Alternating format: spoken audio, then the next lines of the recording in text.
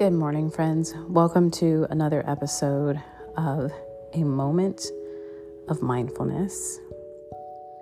I am your host, Amia Freeman, and today I want to share a quote and a familiar verse.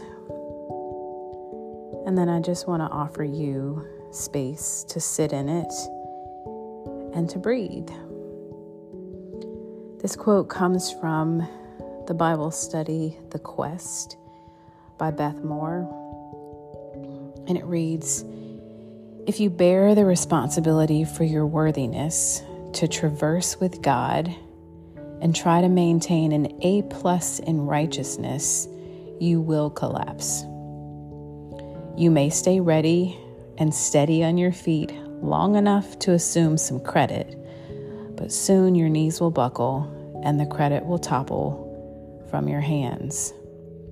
It's too weighty to carry.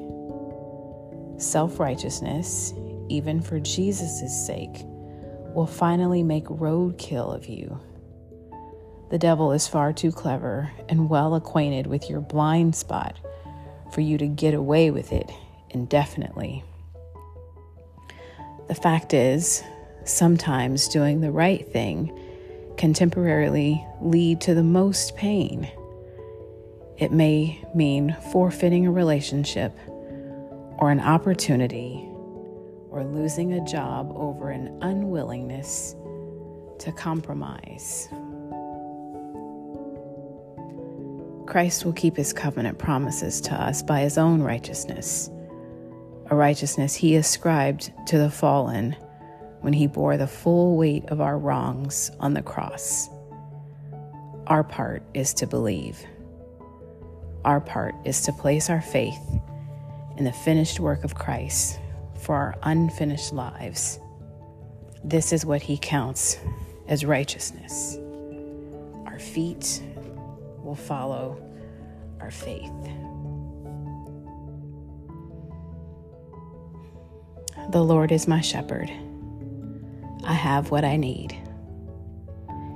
He lets me lie down in green pastures. He leads me beside quiet waters. He renews my life. He leads me along the right paths for his name's sake. Even when I go through the darkest valley, I fear no danger, for you are with me. Your rod and your staff, they comfort me. You prepare a table before me in the presence of my enemies. You anoint my head with oil. My cup overflows. Only goodness and faithful love will pursue me all the days of my life, and I will dwell in the house of the Lord as long as I live."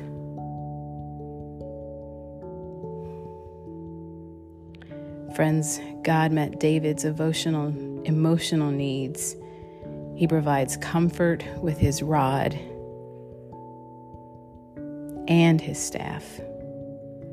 The rod was used to beat wild animals that attack the sheep, and the staff is used to guide the sheep and pull them back from harm. When life takes you through the darkest valley, receive consolation in knowing that your divine shepherd has power in one hand and grace in the other. Until next time, be well.